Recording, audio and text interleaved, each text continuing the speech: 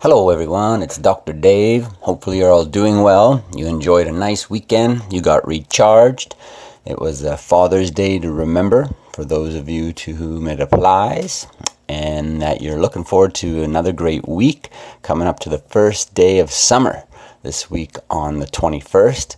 Today's Monday, June 18th, 2018, and I'm here with your daily health update to help you create those great experiences in your life.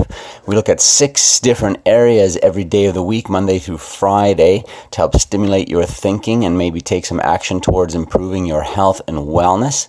Of course, we don't diagnose, treat, prevent, or cure any illness or disease by sharing this information, but if you're looking to make some improvements, you may want to consult with a healthcare provider to make sure all those decisions are customized, personalized, individualized to you and your needs. We look at mental attitude, a weekly health or daily health alert. We look at diet, exercise, wellness and prevention, as well as a little chiropractic tidbit to round things off each day.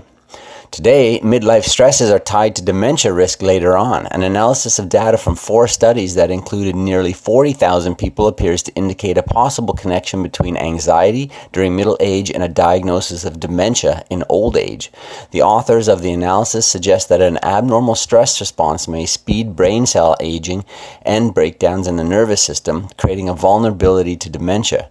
The researcher explains that given the long time interval between the assessment of anxiety and the diagnosis of dementia, on average greater than 10 years, the findings from our review indicate that moderate to severe anxiety may be potentially modifiable risk factor for dementia. That from the British Medical Journal Open in April 2018. So mental health, of course, affects our actual physical health in terms of the structure of the brain. And good to be able to notice that in ourselves and be able to work on improving it so it doesn't impact our life later on.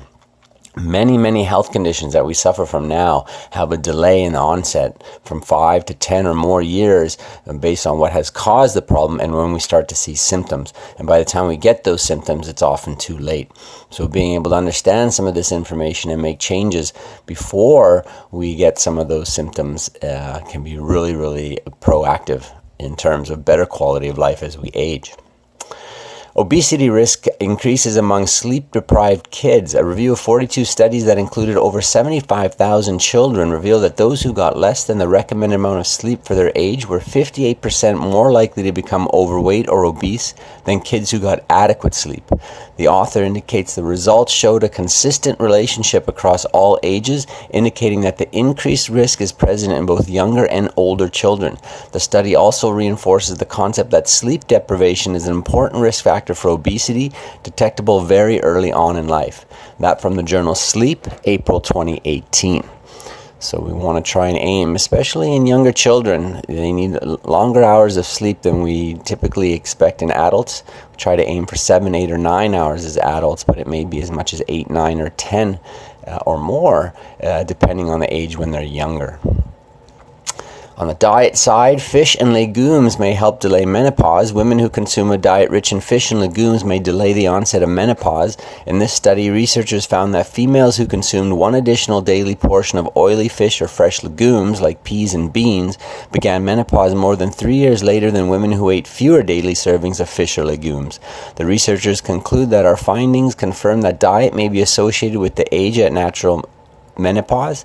This may be relevant at public health since age at natural menopause may have implications on future health outcomes. That from the Journal of Epidemiology and Community Health, 2018. So the later that happens, the more natural it may be, which they found has better health outcomes in the future. So eating those peas and beans, good for you. On the exercise side, get active to prevent health issues. A sedentary lifestyle can lead to a host of physical and mental woes. According to the National Library of Medicine, inactive adults have an elevated risk for obesity, heart disease, high blood pressure, high cholesterol, stroke, type 2 diabetes, and osteoporosis. That from a review in National Library of Medicine, May 2018. Nothing new there with fitness, right? Keep it as part of your lifestyle, please. Vitamin D is important for cancer survivors. Among a sample of 434 head and neck cancer patients, researchers found that those with a vitamin D deficiency were almost twice more likely to experience a cancer occurrence than patients with healthy vitamin D levels. That from the journal Laryngoscope, May 2018. Of course, if you're in the province of Ontario, and maybe in your province or state or place in the world, you can actually get your vitamin D levels checked as part of your physical. It might be a slight cost, but it's good to get checked. It's actually not even a vitamin, it's actually a hormone of sorts, and has many different roles in the body, not just with healthy bones. So it's good to get that D level checked and increase it if need be. And finally, on the chiropractic side of things, sitting too long is linked to chronic back pain. According to a new study that involved 15,000 Korean adults, sitting for more than 7 hours per day is significantly associated with an increased risk for chronic low back pain. Additionally, the researchers observed that participants with poor fitness had an even greater risk for low back pain in relation to the amount of time they spent sitting. That from the journal Spine, April 2018. Good to take breaks during the day. If you're a computer or desk worker, get up and move. Remind your body that it can do more than just sit. It's also good for your organs, glands, blood vessels, brain function, a whole bunch of stuff, instead of repeatedly doing something that's not good for you throughout the whole day. Sugar Ray Leonard said, "Success is attaining your dream while helping others to benefit from that dream materializing." You know, set some goals, have an idea of what you'd like your life to look like and be like, and never feel bad about pursuing that or wanting to have it, because when you do, chances are you're going to bring some people with you and make a whole bunch of other lives better as well. So help others, but don't worry about ever helping yourself, because without helping yourself, of course, it is hard to help others, which I think is the message there, right? Have a super day. Get out there and don't let your midlife stress get you down. Make sure your children are getting enough sleep. Eat those peas and beans. Keep fitness as part of your life. Check those vitamin D levels and take breaks from sitting. There's your action strategy for today. Focus on some basic things and do that every day, and you'll steer your health, your life, and your great experiences in a better direction. And I'm going to catch up with you next time.